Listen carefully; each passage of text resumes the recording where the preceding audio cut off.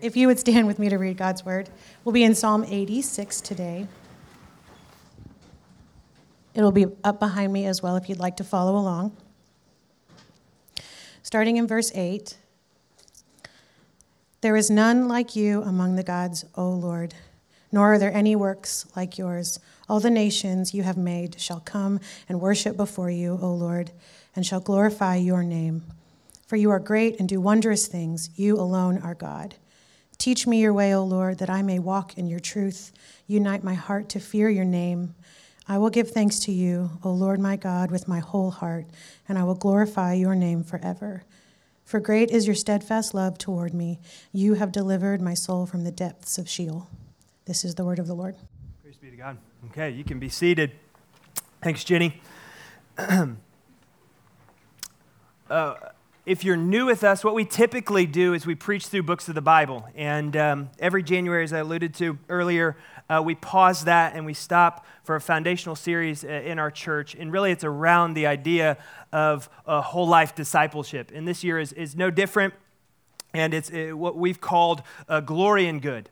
And for these first 2 weeks, we are not looking at the process of discipleship, the how of discipleship. We're looking at the heart behind discipleship.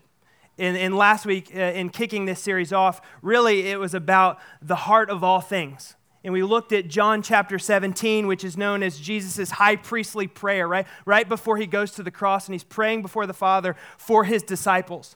And what Jesus does in John 17 is he pulls back the veil a little bit to show us his heart toward the Father and his heart for his disciples, and not just the 12 men that he gathered with him, but also his heart toward us today as his disciples.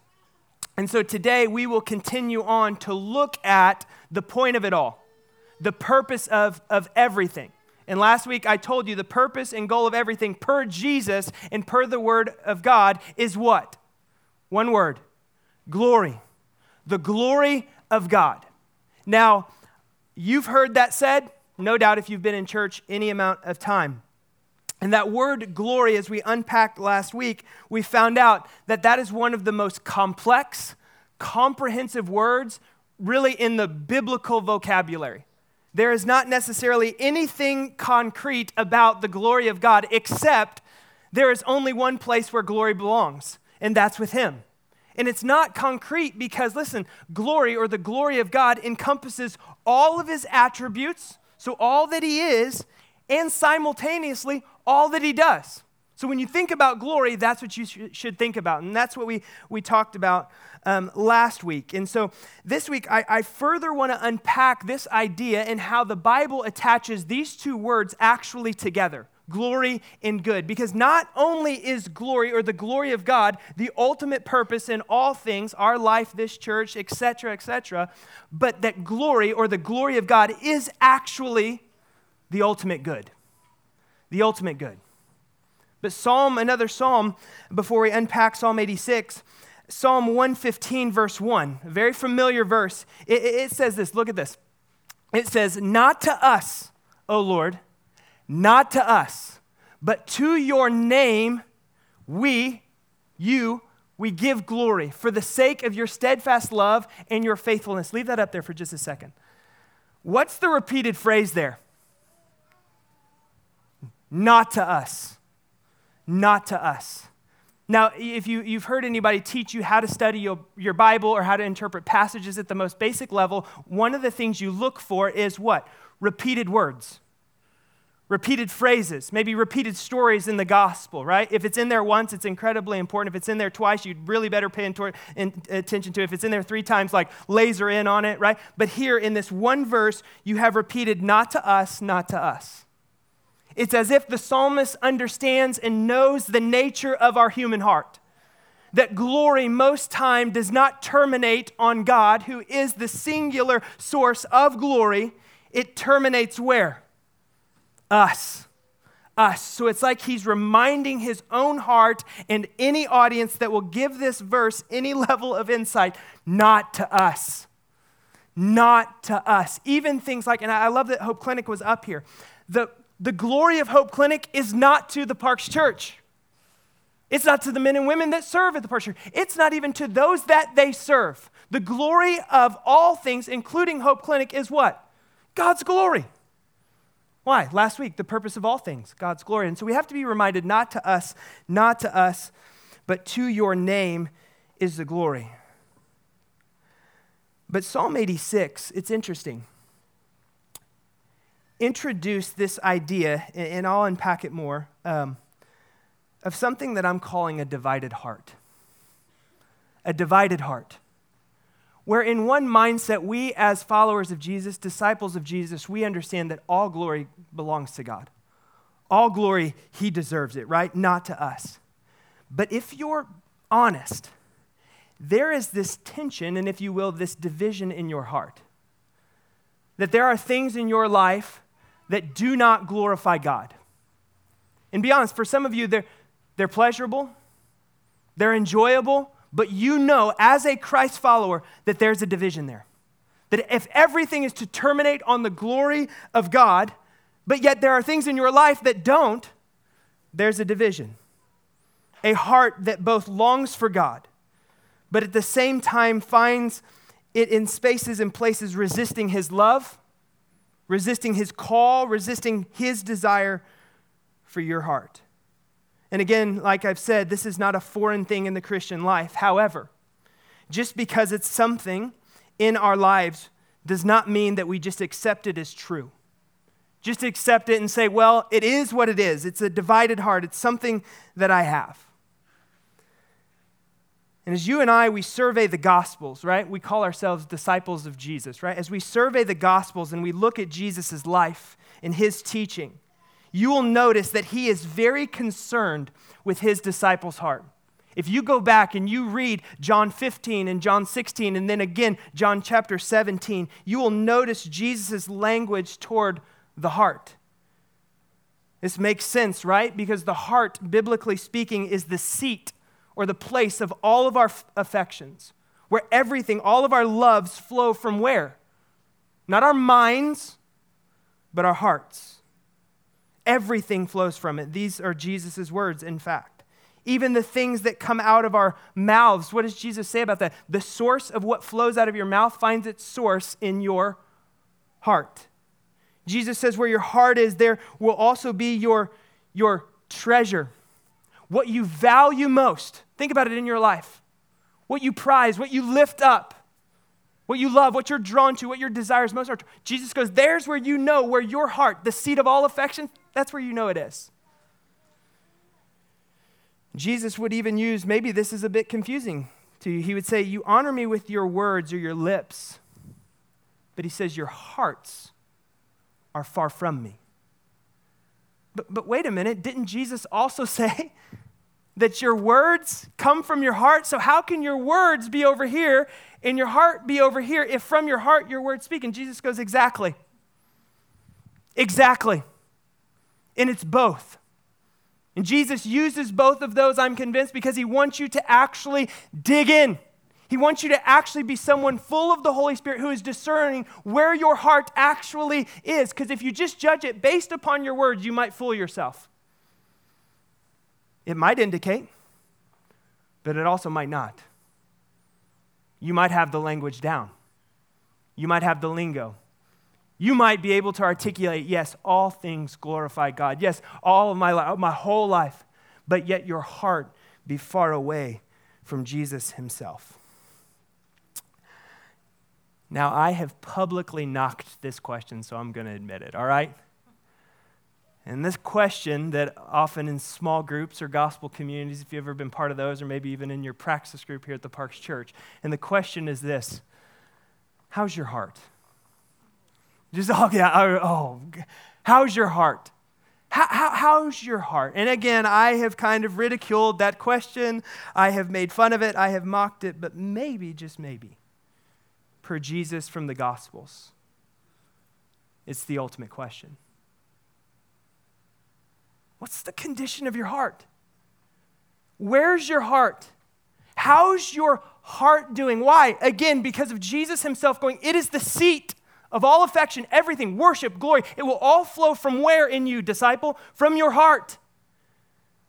That heart that we just acknowledged in many of us is divided, is torn. There's this tension. You see, a believer who just exists or lives with a divided heart tries to placate God with passive obedience and simultaneously tries to fulfill the desires of the flesh. And that is where some of you are exactly today. And that's why I don't want to jump to the how or the process of discipleship or the things that God's calling us to do without going, okay, church, how's our heart? If we know the ultimate purpose of all things is the glory of God, not to us, but to your name be glory. We have to do a heart check. And Psalm 86 this week resonated deeply with me. One, because there are split between verse 11, these two incredible, and so if you have your Bible, just keep it there on those 6 verses. They're split between verse 11, these two pictures of God's glory. I mean, look at it in verses 8 through 10. There is none like you among the gods. Not are there any works like yours. All the nations you have made and worship before you and shall glorify your name, for you are great and do wondrous things. You alone are God. Like that to me seems like this resolve in this like you alone are God. You're great, you're glorious. All the nations will worship before you. There's no God like you. You're in a category all by yourself. And then look down at verse 12. So in light of that, I give thanks to you, O Lord, with my whole heart. Not a divided heart, but my whole heart, my whole being. We were just singing about it so much. Like all that I am, Lord, in light of who you are, in light of your glory, my whole heart's yours. And here's what my whole heart does, is it gives you thanks. Worship is another word for that. For great is your steadfast love toward me. You have delivered my soul from the depths of Sheol. But where I want to look this morning is at verse 11. Verse 11 that sits between those two things, the things that I believe many of our hearts acknowledge. But verse 11 is going to be where we wrestle. This confession in verse 11 that says, teach me your way, O Lord, that I may walk in your truth. It makes sense that someone who just acknowledged those things in 8 through 10 and then 12 through 13 would then go, teach me your way, right? But this is where we will find our tension. A synonymous word with teachable or teachability or teachableness, any form of that word, is the word humility. And so this morning, I want to talk really quickly from verse 11 around 3 postures a disciple must have. A disciple that acknowledges, yes, I have a divided heart oftentimes. But what is the posture of a disciple who is not content in just going, well, it is what it is, but someone who actually wants to combat for the glory of God this division? And the first is this, we see it in verse 11, teach me your way. The first soil and the primary posture for a disciple who is serious about that is this, humility. Teachableness, to be teachable, is synonymous with humility. Why? Because someone who is saying, teach me, is going, I don't know everything, right? I don't know it all. I have something I actually need to learn. And so we as a community, individually and corporately, must be a people who love the truth of God about not just God, but about ourselves as well. And that's what he's saying here in the second part of this verse, right? So that I may obey your truth, so that I may live out your truth about who you are, God, but also your truth about who I am, who my heart is. Now, this idea of humility is only done by the Holy Spirit. Right? So don't hear me this morning go, okay, we're gonna work on how to be more humble. Like, I am convinced that is a work of submitting. It is a posture of submitting to the work of the Holy Spirit. But there's oftentimes things that stand in the way of us actually being humble. Primary which, biblical example, pride. Pride. In fact, our scripture goes as far to say this, God opposes the proud, but gives grace to who? The humble. Now, pride, I think, has this basic character, right? What does a prideful person look like to you? And not that character is probably even all that wrong, but I can see how there can be some pseudo-humility that is like, okay, that's what pride looks like, therefore this is what humility looks like. Humility, and I want to hit some of those misconceptions about pride and humility first. A misconception about pride or humility is this, that it's something that fails to acknowledge and appreciate the talents and gifts that God has given you. That's not humility. Something that fails to recognize the gifts and talents and ability God has given you? No way. Right? It's not something that you push down, right? Because God has given you those talents. God has given you those abilities. Why? For His glory. Not to you, but for His glory. So that's not humility. Humility also isn't a lack of ambition, a lack of desire or excellence. Now, pride is terminating those things on the wrong thing. Pride looks like that glory going to us, and not to the name of God. Also, humility is not failing to acknowledge God's work in you. No, ultimate humility would be actually acknowledging God's work in your life. Going, let me tell you the story of grace. Let me tell you the power of the Holy Spirit alive in me. That is one of the most humbling things. Why? Because the glory will terminate on the work of God, something outside of you, in me. A book that I try to read every year is Andrew Murray's book, Humility. How many of you have ever read that? It's not a very, yeah. It's interesting. On one copy I have, the word humility is like this big, and then Andrew Murray's name is like that big. And I'm like, well, that's confusing. I don't think Andrew Murray would be about that, but that's what they decided.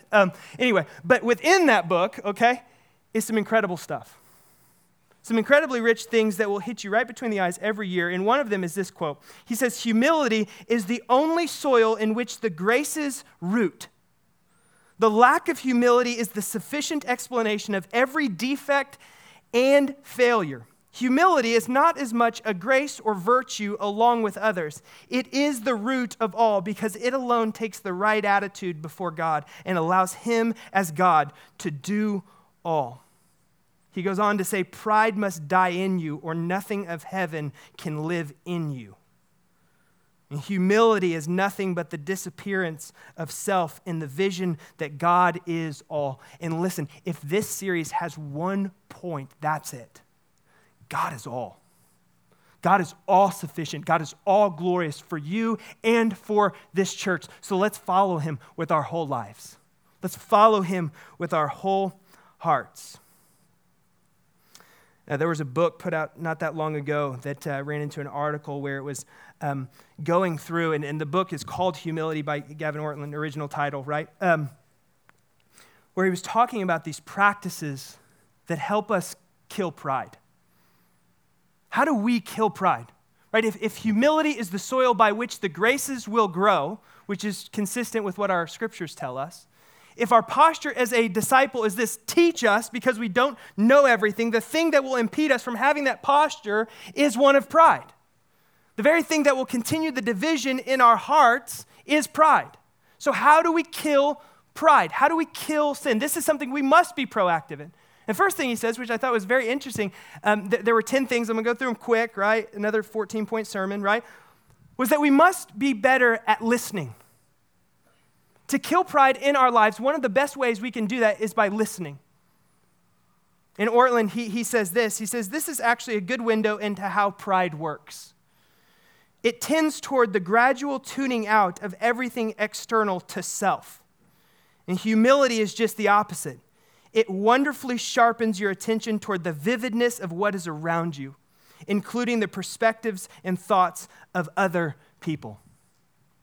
I just love that picture. It tunes you into the vividness of those things around you. It gets you out of your own self-glorifying mechanisms and way. Why? By simply opening your ears and your eyes and closing your mouth. That we would be a people who listen better, not only to the voices of our gospel community, but also to the voice of the Lord. His speaking. What are you saying to us? Maybe one of the best indicators here would be think about your prayer time with the Lord. Is it mostly spent with you talking? Is it mostly spent by you laying up petitions and requests? Not that those things are improper. I'm just asking, are those the bulk? Is your mouth going? And then you end it with amen and stand up and go on. How much space and time do you give to listen to the Lord?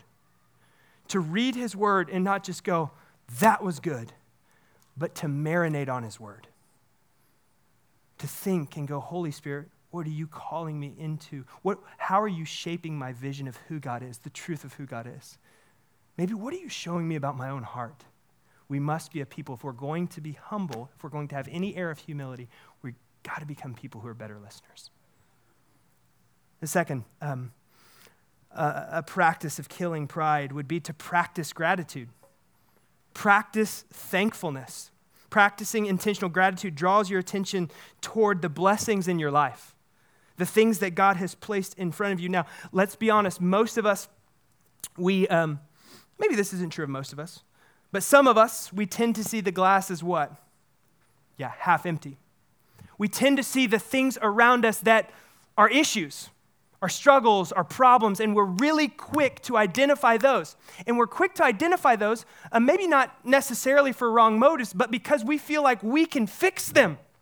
We're good at identifying problems because so we can rush in and we can be the fixer, or maybe a better word for that is we can be savior. Rather than looking around and practicing a heart of gratitude, the simple things in life that we often miss. The third way Ortlund says that we can kill pride is that we can learn from criticism. Ouch. Now, this is not opening your life or my life up to cynics, to things said toward you that are not from the Lord, that maybe would be dishonest, untrue. But this is opening your life up to people who love Jesus and love you, that you don't necessarily know everything or have everything together. Amen? That's a humble posture.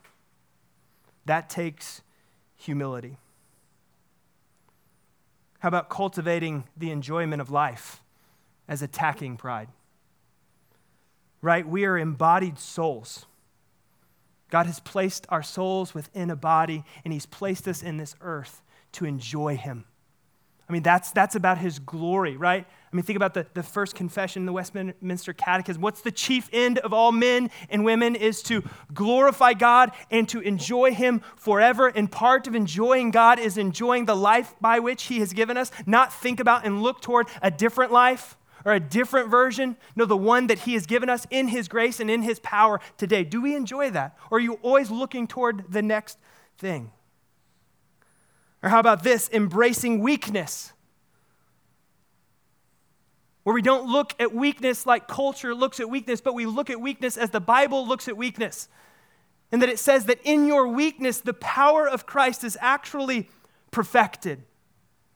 So when we run away from weakness, when we run away from struggle, when we run away from acknowledging that we don't have it all together, when we run away from humility and we run to pride, we are missing an opportunity for the power of Christ to be perfected in our lives. And so as Christians, as people who believe the gospel, we don't step away from weakness. We actually step into it and we go, listen, we are not sufficient. We're not self-sufficient. We're not self-sustaining. I love this one just because it's really practical. How about laughing at yourself? And I don't mean in like a self-deprecating way, because I don't actually think that's humility. I think that's a form of pride.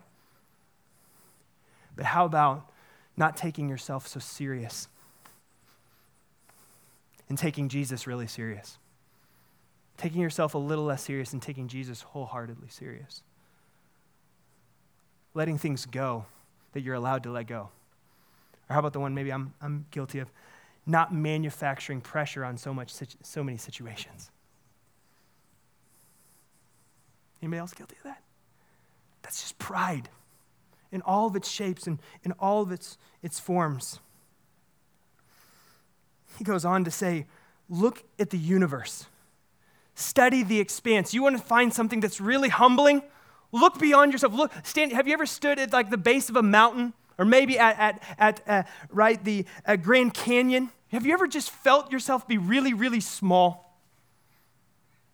That's a good feeling. In God's expansive nature. he says, meditate on heavenly worship, not earthly worship. And this is good. This is right. What we're doing is right. We're mirroring actually what's going on in heaven. But actually think about what the angelic hosts are doing right now. And you don't have to guess. Isn't this amazing? He actually includes it in our Bible. It says the heavenly hosts are gathered around the throne of God, giving him what? Glory. And they're going, you are all honorable. You are all powerful. You are all glorious. And they're casting their crowns and all that they are before him. That's what's going on right now. And then he ends, and I think this is very appropriate. He says, bathe everything else in humility. You want to kill pride? Bathe everything else that we just didn't list in your life and in my life in humility. See, he says the fall, meaning Genesis 3, was caused by pride. And it resulted in the loss of our created glory. In contrast, the return to God is caused by humility and results in our heavenly glory. So if we have any shot of glory or glorifying God, it will only be in the posture and soil of humility as a community and as individuals.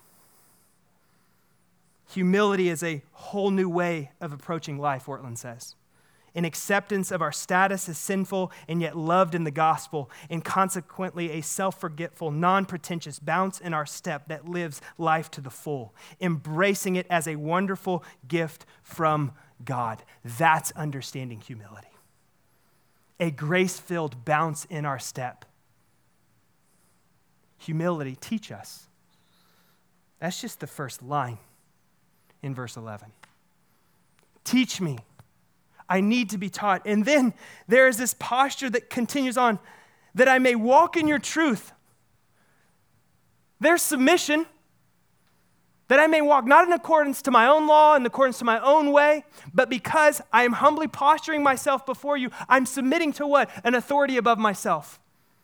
The God that is perfectly pictured in those verses that sandwich verse 11.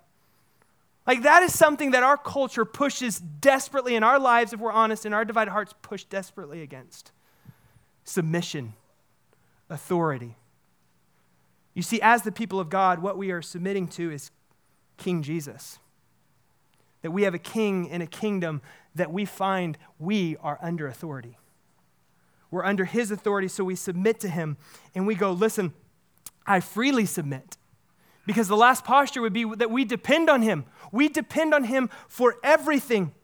Not only do I want you to teach me, but I need you to teach me. I need you to show me what is good. I need you to show me that glory terminating on myself is not actually good. Because that's what the world shows us. That's what culture shows us. Glorify you, self-promote you, be autonomous, go after freedom, and all of that is pseudo. Independence. That's what we tout. No, as Christians, here's what we tout. We are utterly dependent people. And if you think about it, even in your own heart, even in your own divided heart, if you will, where has self-centeredness got you? Where has this pseudo-freedom pursuit or independence, where has that really led? Well, I can tell you where it's led, is it's led to a perspective of entitlement. That I deserve this, I deserve that. I belong in this place or that place. But that entitlement, if you are honest, if I am honest, leads to a very anxious soul. Leads to a very anxious heart. And we might even be a little surprised, even in the church, even in the Parks Church, if we ask the question and we could get an honest survey this morning, do you feel less anxious at the start of 2023 than you did last year? Do you feel more free? I think we'd be surprised how little actual freedom is in this place.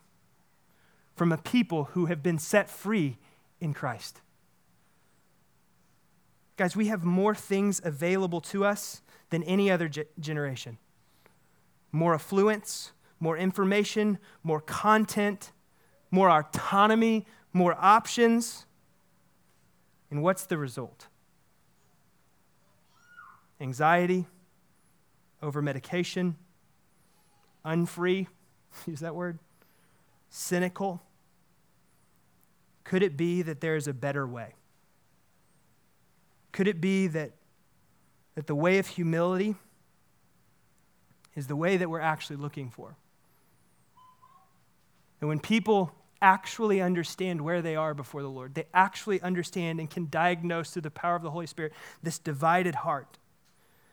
That we will see and we will hear the voice of our Savior beckoning us again. Beckoning us not to a seven-step program to fix you, but calling us to himself. Calling us to his glory. Calling us to be deeply, not just involved with him, but immersed by him. To find joy, to find love, to find the things we're actually looking for. And this is where I want to end before communion, and hosts, you can get ready. I love when the Word of God, and it's sufficient to do this every time, preaches exactly what Psalm 86 is saying, verse 11. It's Jeremiah 32. And this is the Lord speaking through the prophet. He says, and they shall, this is the Lord saying, and they shall be my people. Parks Church, as a community of faith, you're his. And God goes, I'll be their God. He has called us. He has called you. And this is what he goes on to say, I will give them one heart. Not a divided heart does God give you. God gives us one heart and one way that they may fear me forever. For their own good, there it is, and the good of their children. You see, the fear of the Lord, again, like glory, it's very deep. But the fear of the Lord from God's people is this, that we don't fear running from him, right? No, hear me. We don't fear running to him. Some of you fear running to him. We actually fear resisting God. This is what the community of faith actually says. We fear, God, what it is when we run outside of your glory, when we run away from you. And God goes, that's where you won't discover what's good. When you run to my glory, when you run to my presence, that's where it's good. That's where it's perfect, not just for you, but for your children. And then he goes on to say, I will make with them an everlasting covenant that I will not turn away from doing. What to them? Good. How does God make an everlasting covenant with us? Jesus. The covenant of grace. The covenant that was bought and perfected by the death and resurrection of Jesus Christ. And so we come understanding that this God, all glorious and all good, will make an everlasting covenant with us. And we as a people who understand that covenant, understand that grace, go, Lord, teach us. In all humility, teach us. God, we submit to you, we depend on you, and we will, last point, obey you. We'll obey whatever you say. Whatever you call us to, Lord, we'll obey. And so before communion, let us pray toward those ends. Father,